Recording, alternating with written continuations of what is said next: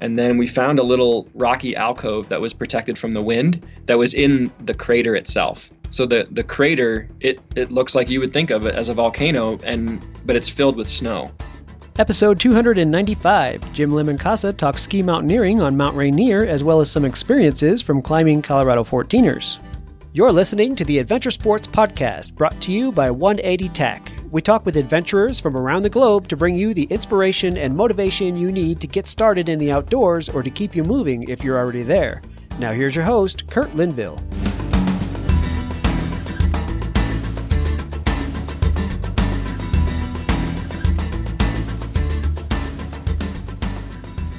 Hi friends, Kurt here. Thank you so much for listening today to the Adventure Sports Podcast.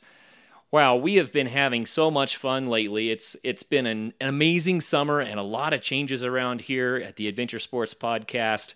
I'm going to put together a show that tells you a little bit about that, and we'll have that coming out in a couple of weeks or something like that. But just a teaser, it's been a really fun time. I hope that your summer's going well and you're having the adventures of a lifetime.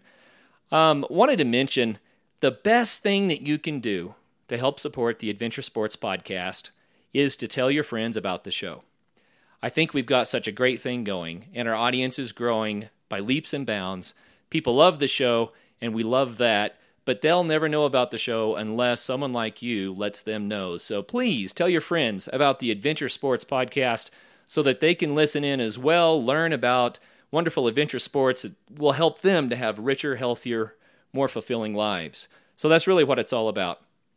Today's show is with Jim Lemincasa. And Jim is a climber who has done a lot of like trad climbing, technical rock climbing, and then transitioned into alpinism and ski mountaineering. So he's done more of the big mountain stuff. He's been in Nepal. He's done almost all of the Colorado 14ers. And he's got a long history in the outdoors industry as well, which I think you'll find really interesting. But his most recent venture, which is fascinating, is he has launched a tea product that is absolutely perfect for backpacking and portable use. And we're going to talk about that toward the end of the show, but I want you guys to think about this for a minute. It's a type of tea unlike any other, but it is so good and it's perfect for backpacking. So we're going to get back into that. Well, Jim, welcome to the program. Thanks, Kurt. Happy to be here. Yeah, man, we're glad you're here. I want to start by talking about climbing. What I like about your background in climbing is that it's not just one type of climbing or another. We've done a lot of shows with recently with people that do a lot of trad climbing, and then we've done several shows with people that are doing mountaineering. You do it all, so that's pretty cool. But how did you get into climbing in the first place? Yeah, it's a great question. I mean, a lot of the friends that I know, I've followed a pretty similar trajectory where when you're young and eager to get after it, you're doing a lot more hard sport climbing and bouldering. And as you start to age a bit, you find that your fingers can't crimp as much as they used to. And so you start, taking your passions into other areas of the mountains. So that's kind of been my history. So I was born and raised in Ohio, North Canton, Ohio, the home of the Football Hall of Fame. And I was in a Boy Scout troop there and eventually got my Eagle Scout.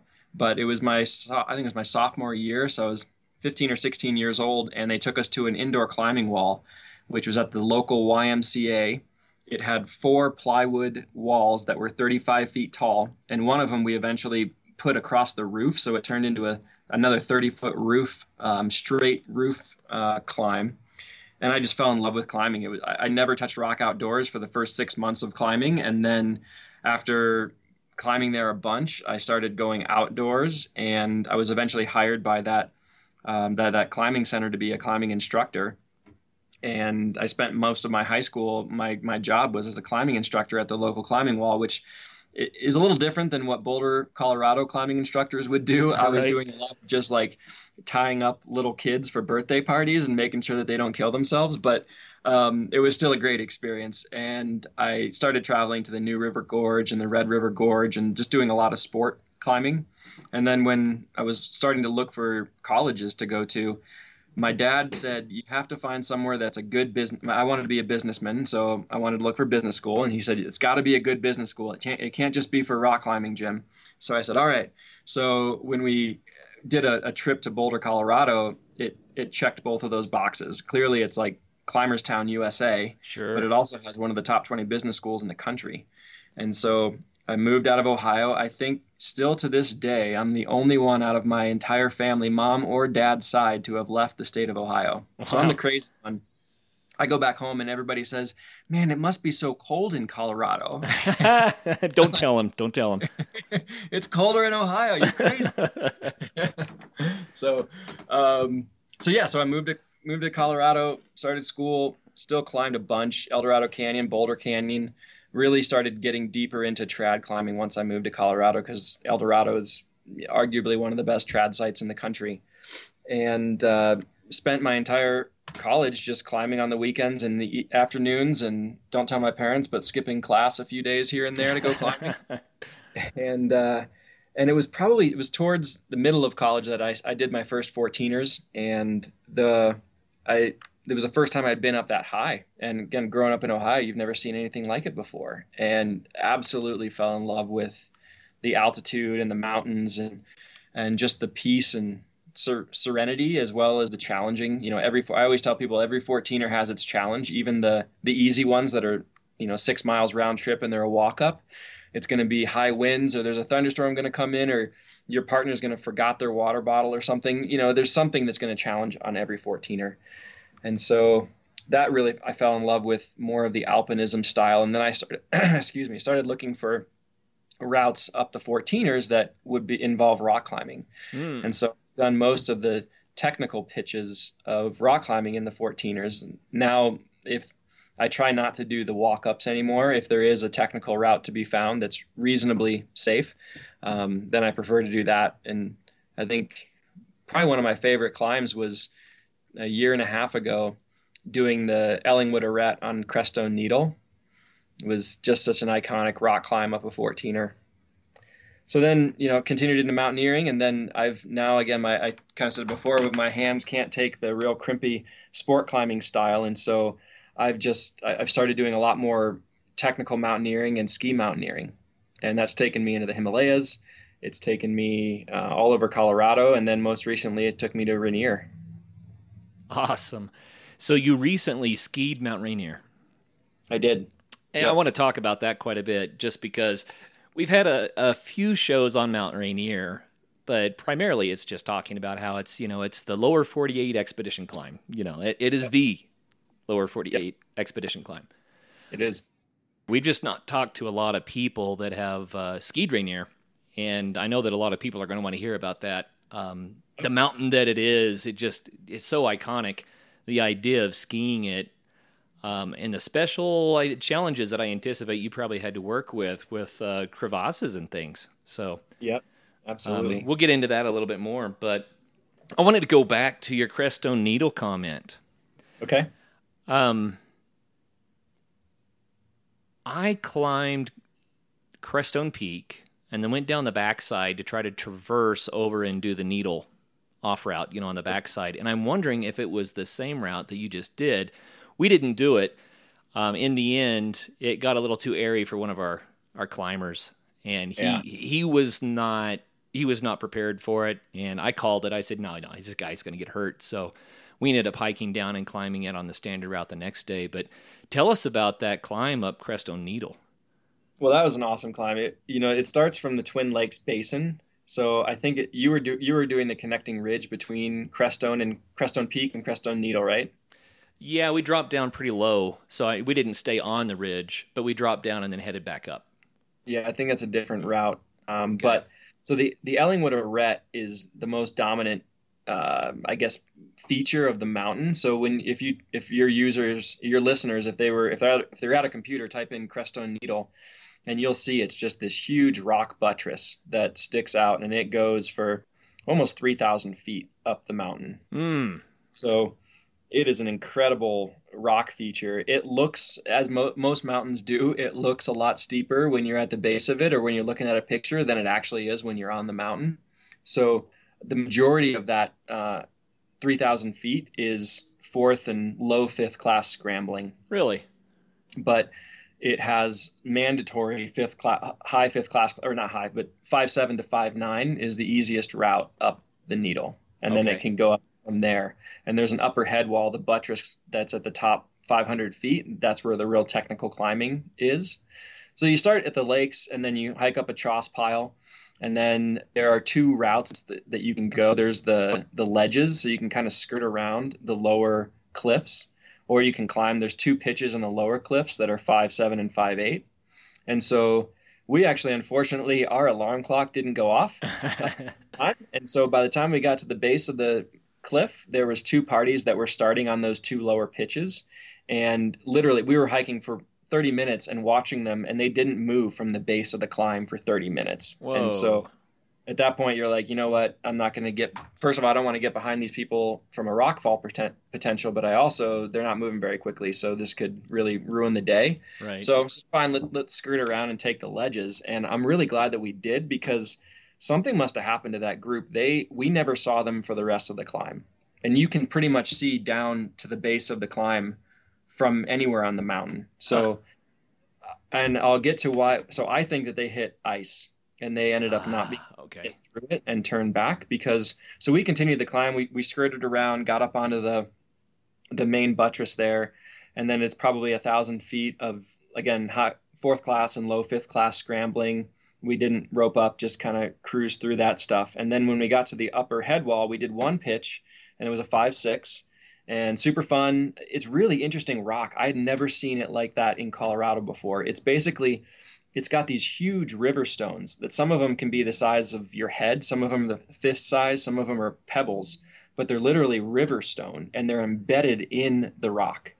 And the rock is like cement. So you see these round bulbs that are sticking out of the rock, and they create amazing handholds. But then every once in a while, you'll see a concave area where rock pulled out, and you're like, oh, maybe these aren't as secure as I thought they were.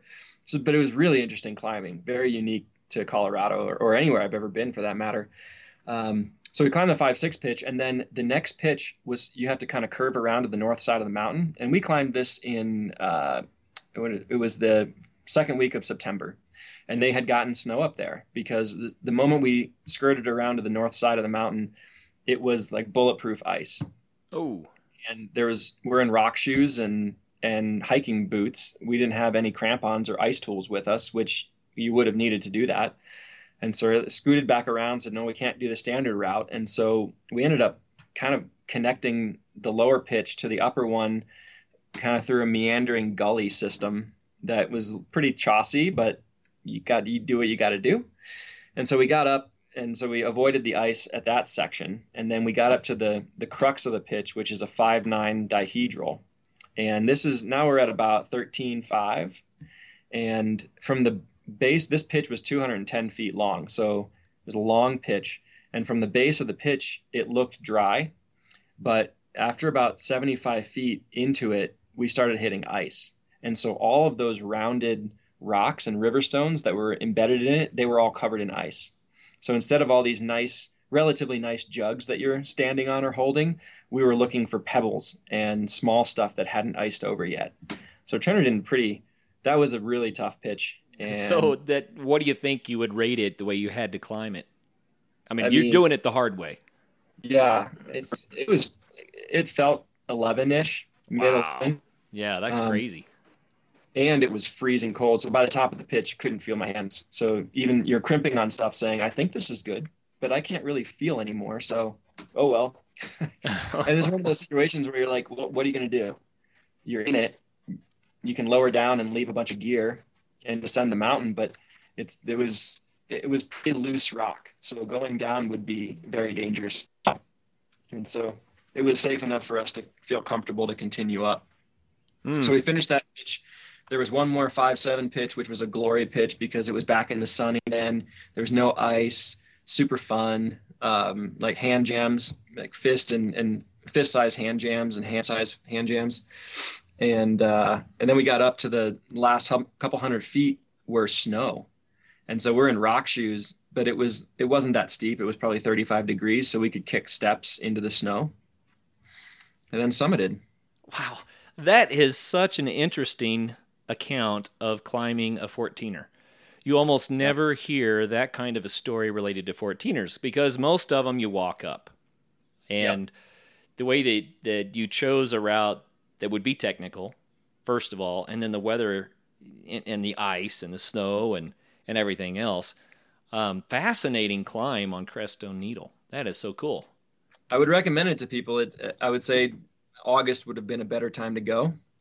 But the risk, August, we tend to get a little more thunderstorms than in September. So one of the other risks of that peak is that the climb itself is on the east side of the mountain, and most of our storms come from the west. So once you're on the buttress, you really can't see clouds building or coming at you. I have another friend who did that same climb, and he got caught into a deluge thunderstorm because he couldn't see it coming. It just blew over the top and soaked him. So, like I said, every 14er has their challenges. I have to tell you, the second time I did Crestone Needle was probably one of my very favorite climbs of all the 14ers I've ever done. And I was on the standard route, but it had rained. I mean, golly washer storms all night long. Yeah, that's rough. Yeah, we got up at daybreak, and one of the climbers with me just said, "Oh, well, that's a wash. Let's just leave." And I said, "You know what? Let's forget about summiting. Let's just go on a hike. And as long as it's safe, we'll keep going. And if it's not safe, then we'll say we had a great hike." Yeah. He's like, all right, we'll try that. So we started going up the mountain, and it was socked in with clouds, but the rain had stopped, and the temperature was hovering right at freezing point. Oh, yikes. That's scary, but the rock was still warm from, the seasonal warmth that had been there. And so the rock wasn't holding or collecting ice. It was just wet. But as we're climbing up, the cloud was freezing to us. So, we have frosted eyelashes and eyebrows and beards and you know what I mean. But we just kept saying, is this safe? But the rock never iced. So we just kept on moving, and we made it to the top. Of course, didn't get to see any view, but climbing in those conditions with the hush of the clouds, the fog hanging there and swirling around all those spires and things that Crestone Needle has. They call them gendarmes there, I guess. It was magical, absolutely magical experience. I loved it. That's Beautiful cool. mountain. You don't get that much in Colorado either, because normally we get in bluebird sunny days. Yeah, exactly. Yeah, so anyway, cool mountain, and you're right. It looks like someone got some cement and a bunch of cobblestones and glued a mountain together. Yeah. Which is kind of weird. I mean, geologically, it's fascinating just to think that those rocks were formed underwater somewhere, and now they're 14,000 feet off the ground in this composite, Yeah. That's crazy.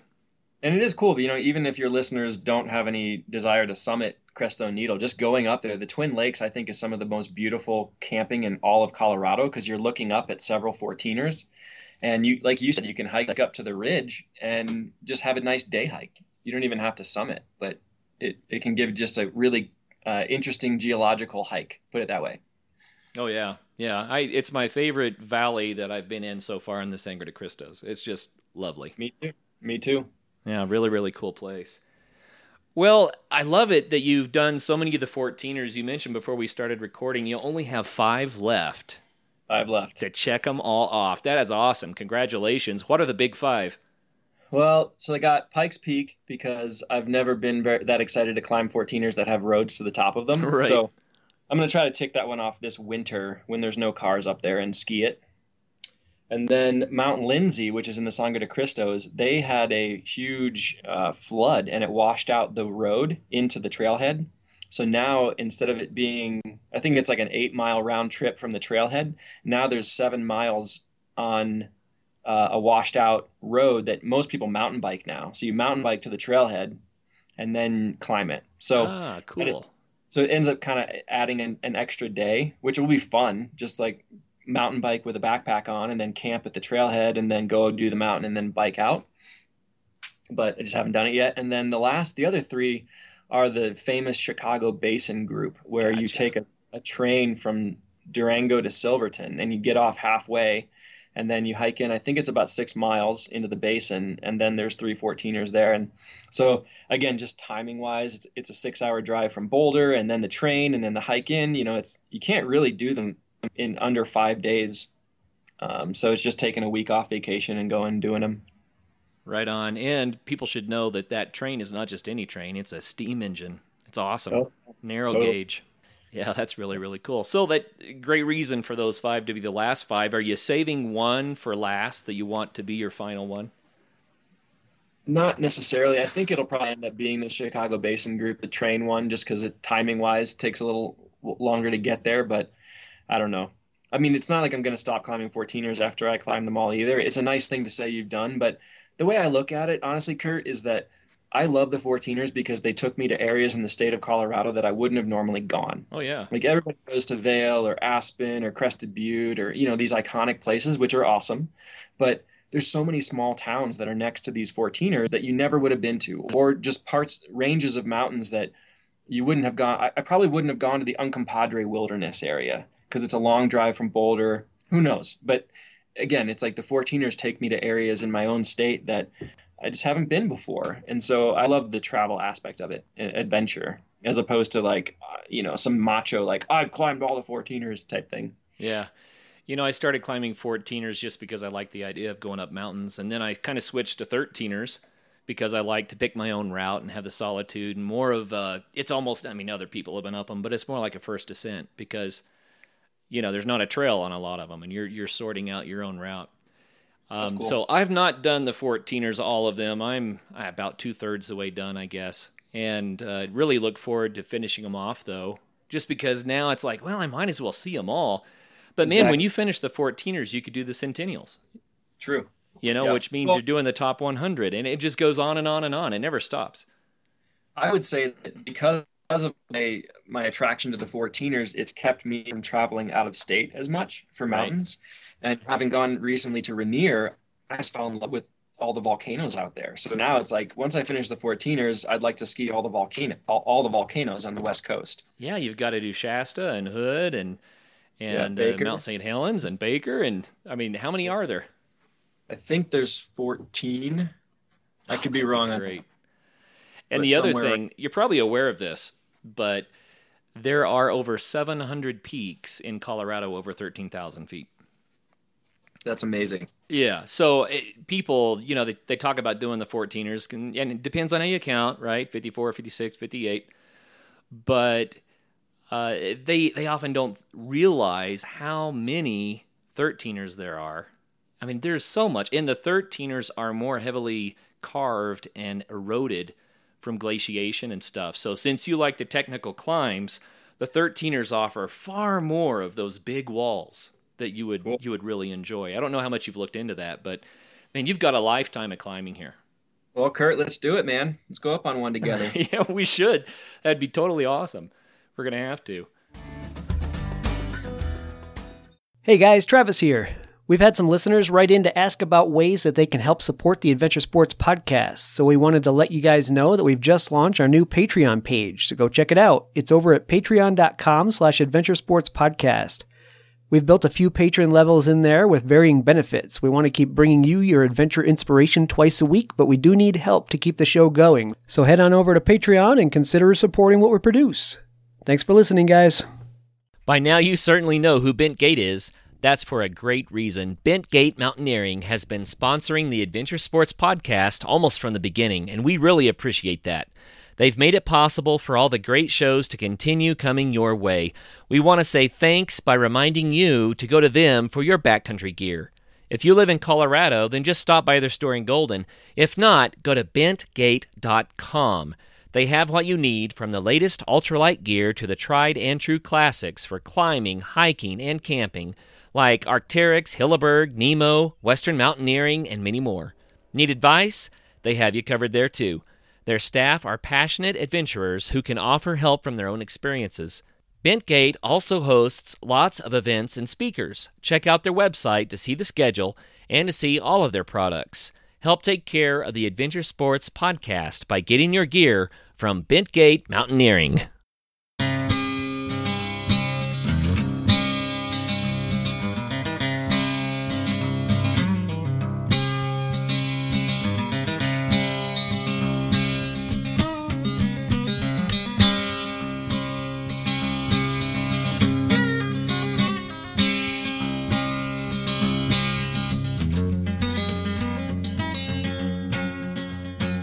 Well, let's talk about Rainier a little bit. since we brought that up, skiing Mount Rainier. What was that like? Oh man, I mean, it was definitely I would say the second coolest skiing experience I've ever had. And we can talk about the first one being in the Himalayas, but it is incredible. It literally felt that this mountain feels like you're in the Himalayas. If you're looking up towards the mountain and looking at all the ice falls and seracs and crevasses, it's like, oh my gosh, you don't see anything like this. I had not seen anything like this in the lower 48 before. Right. So,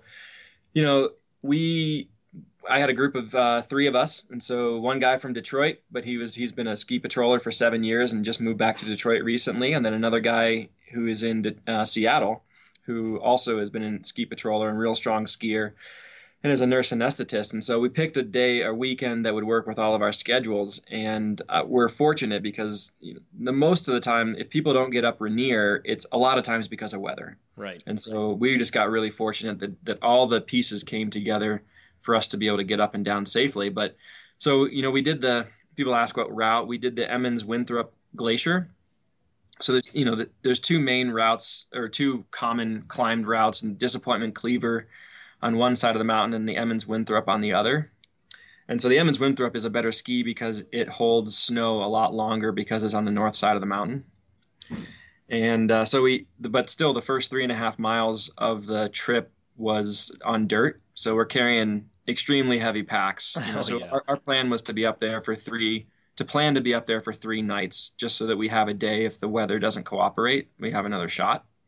So we, carrying all your camping gear, and you can't just carry ultra lightweight stuff there because you're camping on the glacier, on the snow, and winds can exceed 60 to 80 miles an hour at a lot of the camps up there. So you have to be prepared with four season tents and more gear than you would typically have, plus all the climbing gear that everybody else has, ropes and crampons and ice screws and harness and carabiners and helmets.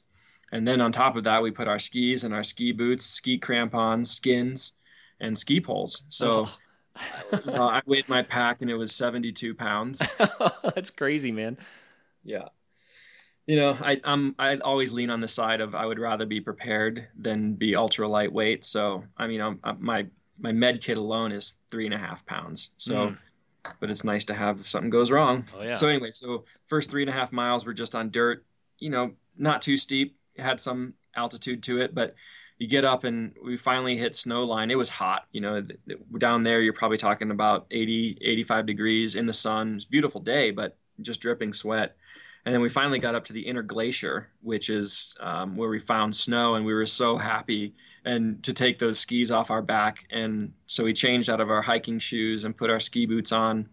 And then I don't know how much the listeners know, but the bindings that you use for ski mountaineering are different than what you would use for alpine skiing. So you can either Telemark, which has a free heel, or you can use Dynafit bindings. There's a couple other brands that have come out with them nowadays, but Dynafit bindings, they don't connect. When you're going uphill, your heel is loose, and so you can hike, and your heel goes up and down. Your toe is connected to the ski, and it pulls the ski along with you. And then when you get up to the top of this climb, or whenever you're ready to ski, then you can turn the binding around and then step down, and then it connects to your heel, and now you're skiing like you would in the resorts. So we put our skis on, and that took 8 pounds off of the pack, which felt amazing. And so we also roped up there just for safety, because we started immediately. We could start to see some cracks in the snow, and so just hiked up. The Inner Glacier is about 3,000 feet, and it takes 2 miles to get up it. So it's steep. Yeah, that's steep. And carrying big packs going up, we took a long time. Just took our time. Took lots of breaks, ate food, drank a bunch of water. There was a lot of other groups up there, but we were the only group that was skiing. So it was nice to talk to people. And we get up to the top of the Inner Glacier and met the climbing ranger. When a climbing ranger was coming up after us, and talked to him, and he pointed out some good places to camp, which was about another 1,000 feet up from us on an area called the Emmons Flats. And so once we got to the top of that glacier, we transferred over to the Emmons Glacier, and then went up another 1,000 feet to Emmons Flats, which is right about half of the mountain. So we had put more than 2/3 of the mileage behind us and half of the altitude behind us. And so we ended up getting there at around 4 o'clock in the afternoon, set up camp, made dinner, boiled a bunch of water. You have to melt snow for water, and got to bed early because we were going to be planning to wake up early. But a lot of groups, when you're climbing the mountain, they start at midnight or 1 or 2 a.m. and try to summit by 8 or 9, and then they're back down by noon or 1 o'clock. But because we're skiing, and it was windy, so we wanted to leave a little bit later so that we would have a better chance to have softer snow conditions, and we're not skiing bulletproof ice the entire way. Right. So, and that's one of the reasons that they leave so early, is so they don't have softer snow conditions on the way down. Yep, exactly. Because then they post holing, and it takes a lot more energy. So, but for us, it's the opposite, and it's a risk. It's just a time game, and depending on how much wind there is and how much sun exposure the mountain gets, if it's cloudy or not, you never really know. So there's definitely some chance that you're taking. But so we ended up leaving. We got up at 4 a.m. We were hiking by 5, and so sunrise was at 6 o'clock. So we were pretty early on in the climb when the sun hit. But by the time when we woke up, it was bulletproof down at camp. So everything was iced over. So you can't, and it's steep. So it's pretty much consistent 45-degree angle for the entire upper mountain. So with the ice conditions, that's too steep to skin up. So we had to put the skis on our backs again, and we just had crampons on our ski boots for the whole climb. So we climbed, I think we didn't see a crevasse for the first 1,500 feet. And then after that, you pretty much see one every 500 feet, and sometimes several of them. So the first one was one of the, I would say, scariest ones, because it's probably only 1.5 feet across, but you can look down, and you're looking down probably 150 feet. Oh. It's a cavern underneath it. It's not just like a straight cut of ice. It's like a whole cavern. I shouted down into it, and there was actually an echo.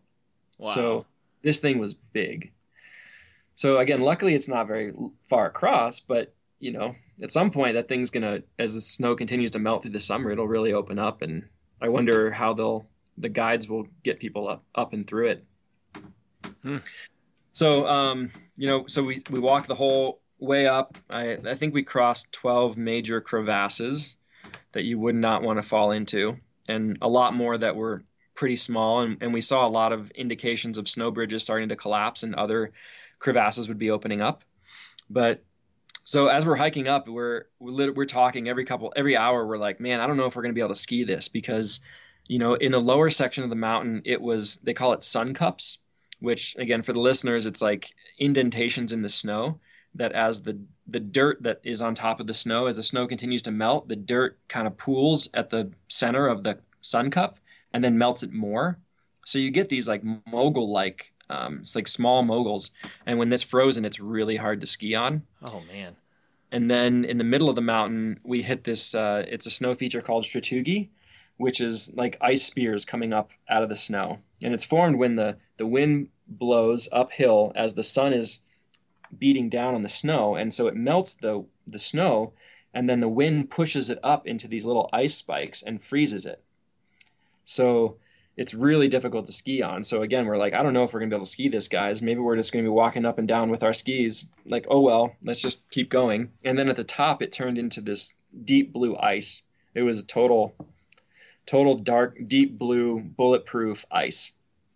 And about 1,500 feet from the top, the wind really picked up. And by the time we got to the top, it was gusting, my guess is around 60 miles an hour. It's the type of wind that you could lean into and you wouldn't fall over. Right. It feels like it's going to knock you off your feet when it hits you broadside. And consider then you have skis on your back, which act like a sail. Right. So a couple of us you got blown over a few times. So, again, it's all your threshold. We're like, I felt comfortable. We were roped up. Mountains are never easy, and you just kind of push through until you don't feel comfortable anymore. So we everybody did incredible, took a couple breaks, and a couple of my friends that are Flatlanders had a little more trouble with the altitude, but they pushed through it amazingly. get some food and sugar and rest a bit, and got everybody to the summit. So like I said, we left at 5, and then we summited at 10:30. And then we found a little rocky alcove that was protected from the wind that was in the crater itself. So the crater, it looks like you would think of it as a volcano, but it's filled with snow. So the actual rim has rock all around it, but then when you look down into the crater, it has snow on top of it. And the guide told that the park ranger told me that there's ice caves in that caldera. Wow. So there are people that will explore these ice caves. It sounds crazy to me. Well, you have to know what the volcano is about to do too, because it belches out sulfuric acid gas from time to time. Jeez. Luckily that didn't happen when we were up there, but yeah, that's crazy. So we spent about a half an hour up there, and then we said, the game plan was let's put our skis on, let's take a few turns and see how we feel, and if our edges are holding, then take a few more turns. And kind of like you said, like let's just go for a hike, see if it goes, and if not, then we'll put our skis away and we'll walk down. So we put our skis on and took a few turns, and it felt fine. It definitely wasn't great skiing at the top. It was, again, really hard icy turns, but it was a smooth surface, so it wasn't that difficult to make the turns. Pretty tired, you've hiked a long way the day before and hiked up the mountain that day, and then so you're dealing with some pretty tired legs for skiing. Right. So our game plan was like take 5 to 10 turns and then stop and rest, and then 5 to 10 more turns. I had gotten some advice from a friend of mine who said, the crevasses can come up pretty quickly when you're on skis, so make sure that you've got enough energy to jump it, and you're not skiing on legs that you can't jump with your skis. So I took that to heart, and so that's what we did. And so the upper part of the mountain was actually pretty pleasant skiing, and then we got down into that Stratugi that was those little ice picks, and it was very difficult. It's kind of gripping. Every time you make a turn, it kind of wants to flip you over because the ice grabs the sides of your skis. Ooh. So you're kind of breaking through them, and some of them are bigger than others, and it's just really picking your line. And there were some times that we would just side cut it. You're not even making turns. You're just kind of sliding down sideways on your skis, which is super stable. It's not going to make a highlight of Sports Center or anything, but it's safety skiing. And, right around 12:05 were some of the big crevasses, but that's also when the snow started to really soften up and become fun skiing. So we would, one person would go down out of the three of us and be pretty cautious to look for crevasses, and then tell the other two guys, hey, it's great. You guys can ski openly and easily. And so then you can open it up a little bit more and make some really fun turns. And about that time, we could see the camp, and literally we're looking down on Camp Sherman and the Emmons Flats, and it's like everybody is out of their tents looking up at us. Right on. Like a gallery of people. You're like, oh no, don't fall. And so, when you come across a crevasse, none of the crevasses were wide enough that you couldn't ski across them. So the technique is you just get up a little bit of speed, and then you just jump right when you get to the crevasse and ski across it. And so that's what we did.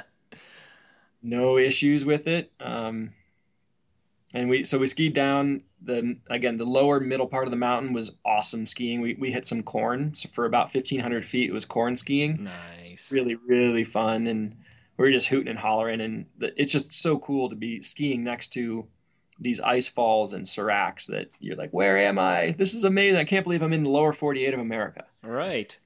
And those frozen sun cups had turned into a little bit of a death field at the base of the mountain. It was just grippy, really wet, slushy snow, which when it can like grab the bases of your skis. So that was really energy sucking skiing. Sure. You get a little speed and it lets go, and then if you make a turn, then it grabs you again, and it kind of wants to throw you over the handlebars.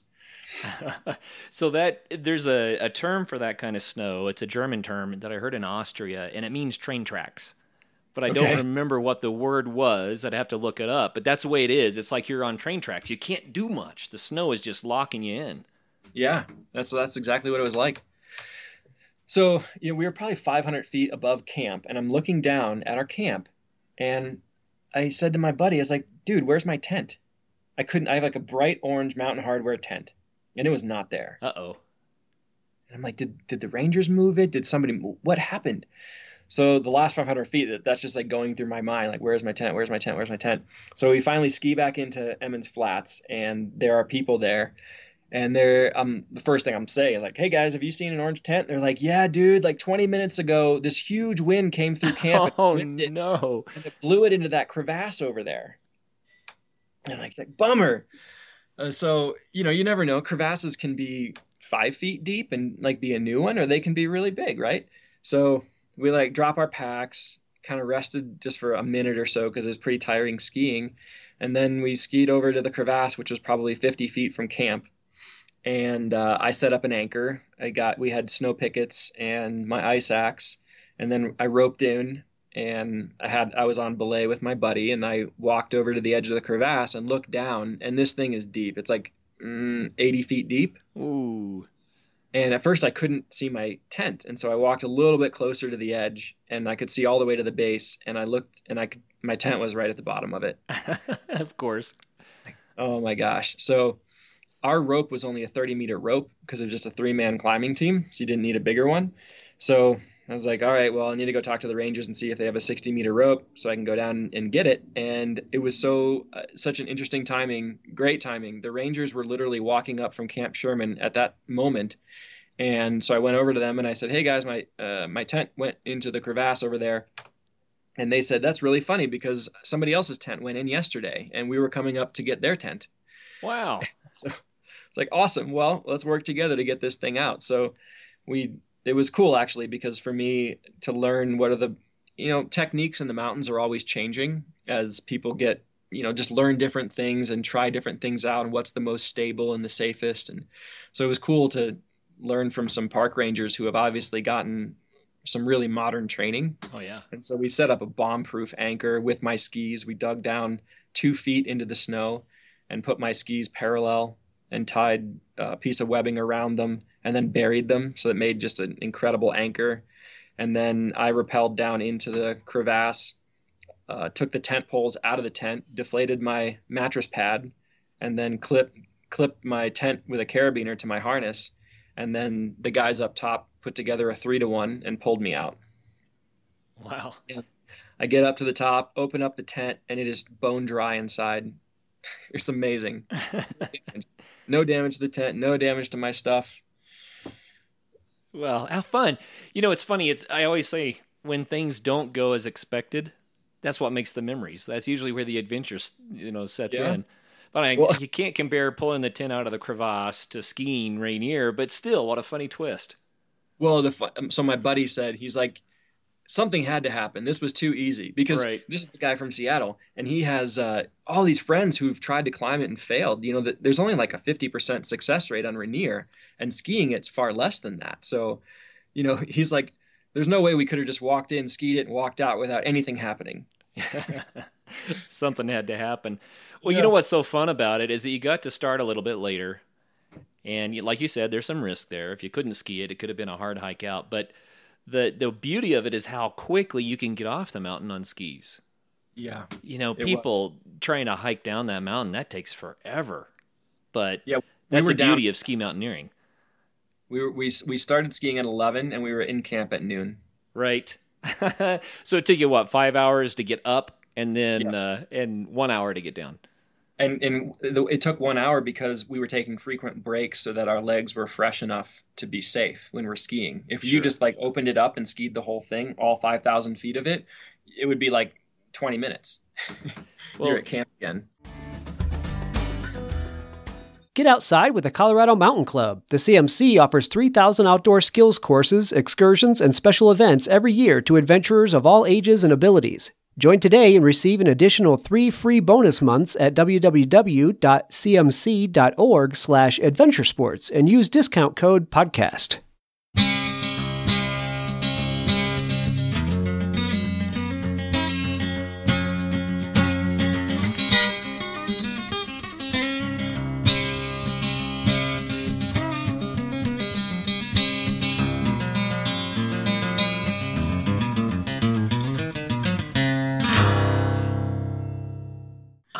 really excited about ski mountaineering. It's something I want to do more of. And I'm just now planning on gearing up with the proper equipment for it. We did do a 14er last year with our alpine gear, and it was what we had at the time, so we just did it. But that was way too heavy. It really wasn't worth it. Mm-mm. But you said that you're hoping to ski the 14ers. So how many have you skied so far? I've skied 7. And which ones were those? So I've skied Elbert. I've skied. They're all blanking out. Am I right? Oh, I've skied Longs, the north face of Longs. I've skied Grays. I've skied Torreys.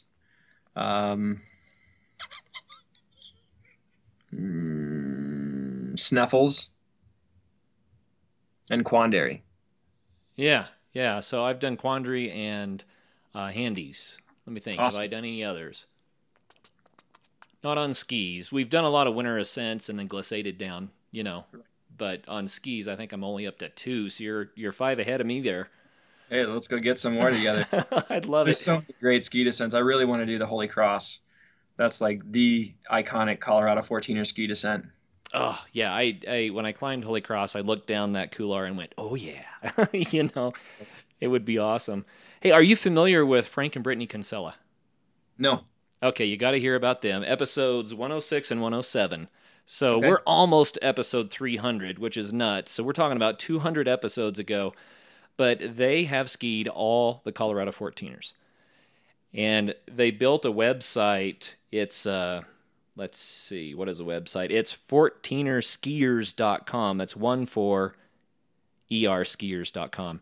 But if you go to 14erskiers.com, then they have kept a blog about all of their ski mountaineering that they did on all the 14ers. So it's a great resource. If you want to ski 14ers, that's where to go.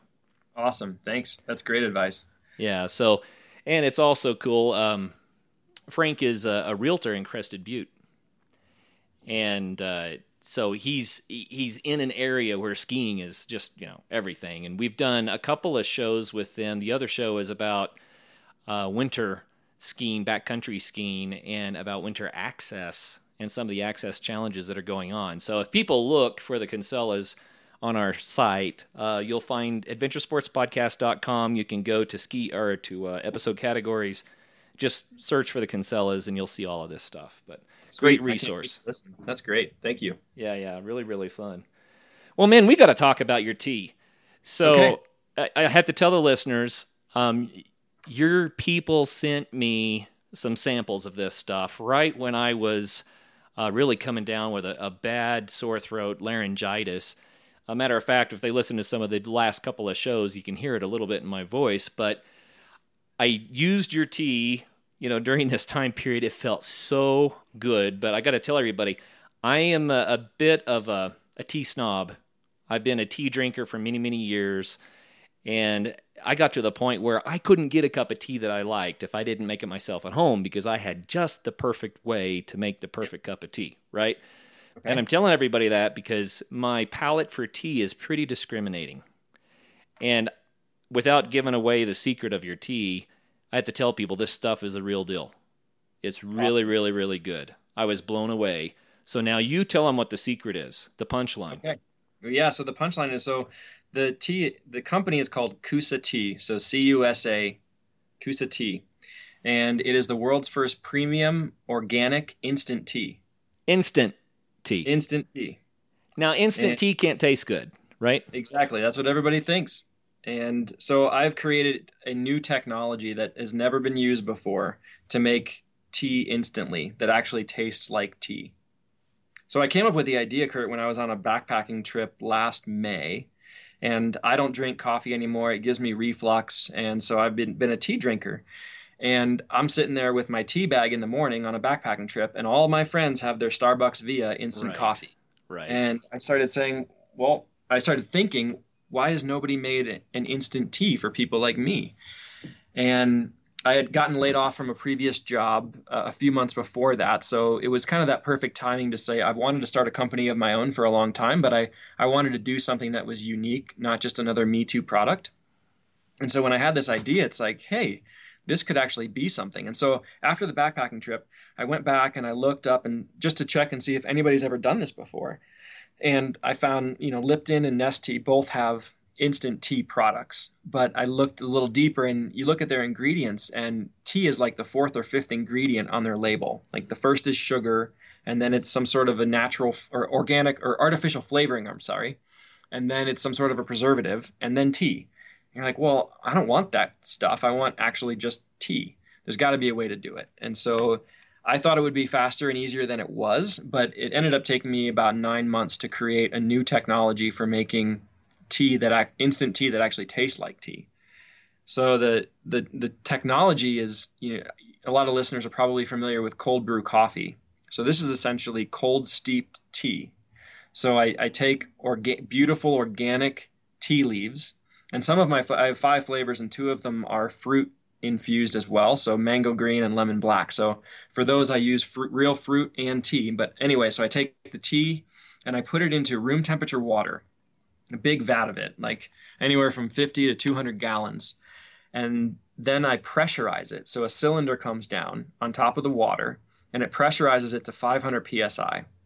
And then I leave it there for around 8 hours. And what that does is it forces the tea leaves to steep into a temperature of water that it normally wouldn't want to. Okay. Normally you need hot water to make tea. And so once I've cold steeped it literally, it's tea. It's beautiful tea. So then I filter out the tea leaves and the fruit, and then I put it into a vacuum dehydrator. And a vacuum dehydrator doesn't use heat or cold, which is what most dehydration methods use. Sorry about that. It's actually using a vacuum of humidity. So it puts it into this vacuum, and we turn the humidity down to 0 inside the cylinder. And once it's at 0% humidity, it starts to pull the H2O from the tea. And so it takes 14 hours for it to fully dehydrate. But after 14 hours, you end up with this like crystallized powder. And it's so starved for moisture that the moment you re-enter it into water again, it instantly rehydrates. Right. But again, it's never had hot or cold. So you keep the flavor of the tea, all the benefits of tea. It literally, like I've given out thousands of samples now, and the number one comment I get is, this doesn't taste like instant tea. Right. It tastes like tea. It's good tea. Organic tea. So you can do it in 3 seconds. So if you put it in your cup and you pour water on top of it, it'll make a cup of tea in 3 seconds. You don't even need to stir it. You can also make it with cold for iced tea. You can add it to cold water, and you have to shake it up for about 45 seconds. Or the fastest way is to actually dissolve it with a little bit of warm water and then add cold water and ice on top of it. And you have iced tea in 30 seconds. It's awesome. And I love the idea that you were on a backpacking trip when this came to you, and I've been there too. You're watching the people with their wonderful instant coffee, and you're thinking, I didn't even bring these nasty tea bags because I don't want to haul them back out again. Yeah, they're soggy, they're wet. Like, it's disgusting trying to do it. And then I started looking at the rest of my life, and I can't tell you how many times, as most of us are, you're busy in the morning. So you boil water, you put your tea bag in your mug, and then go off to work. And then your tea bag sits there. And, tea, after about 5 minutes, depending on the tea, between 3 and 5 minutes, it starts to get bitter if you leave it in hot water. And it's releasing tannic acid.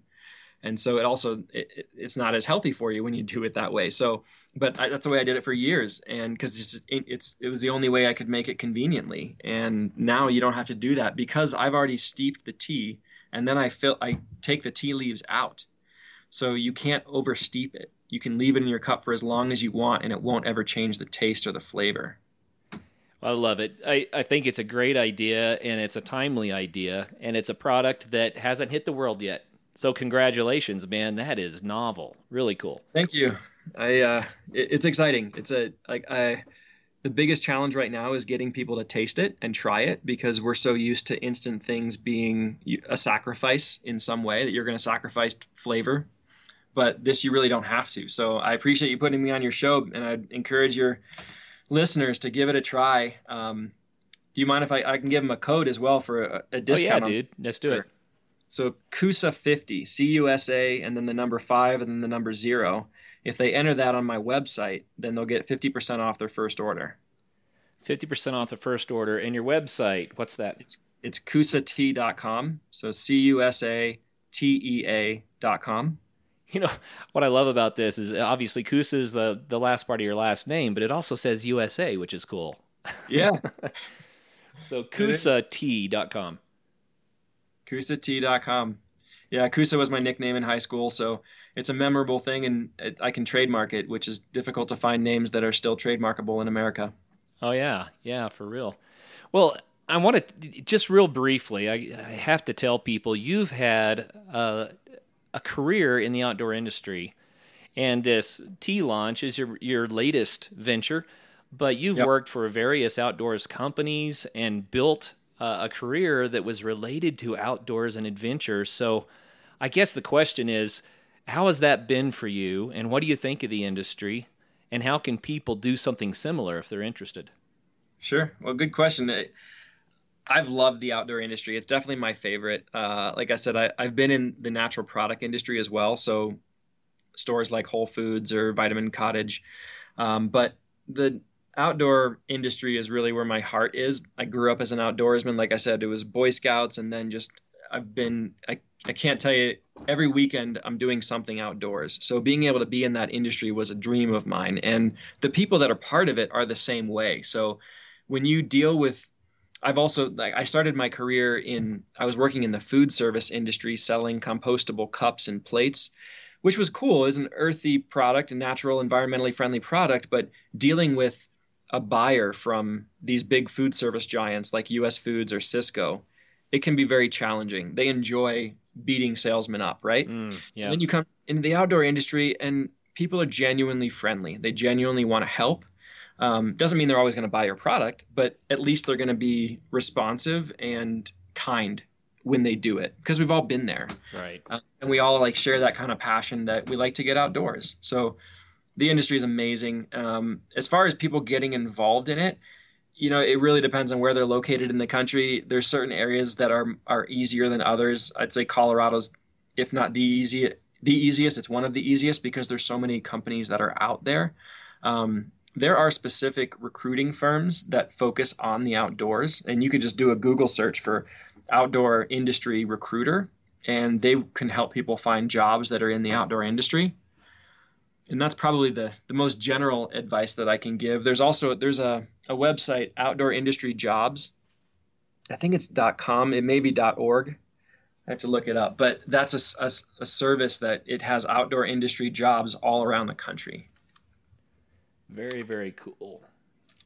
I know a lot of our listeners, one of the reasons that people listen to the Adventure Sports Podcast is because they love the idea of kind of that alternative to the more business-centric cube farm approach to life, right? Totally.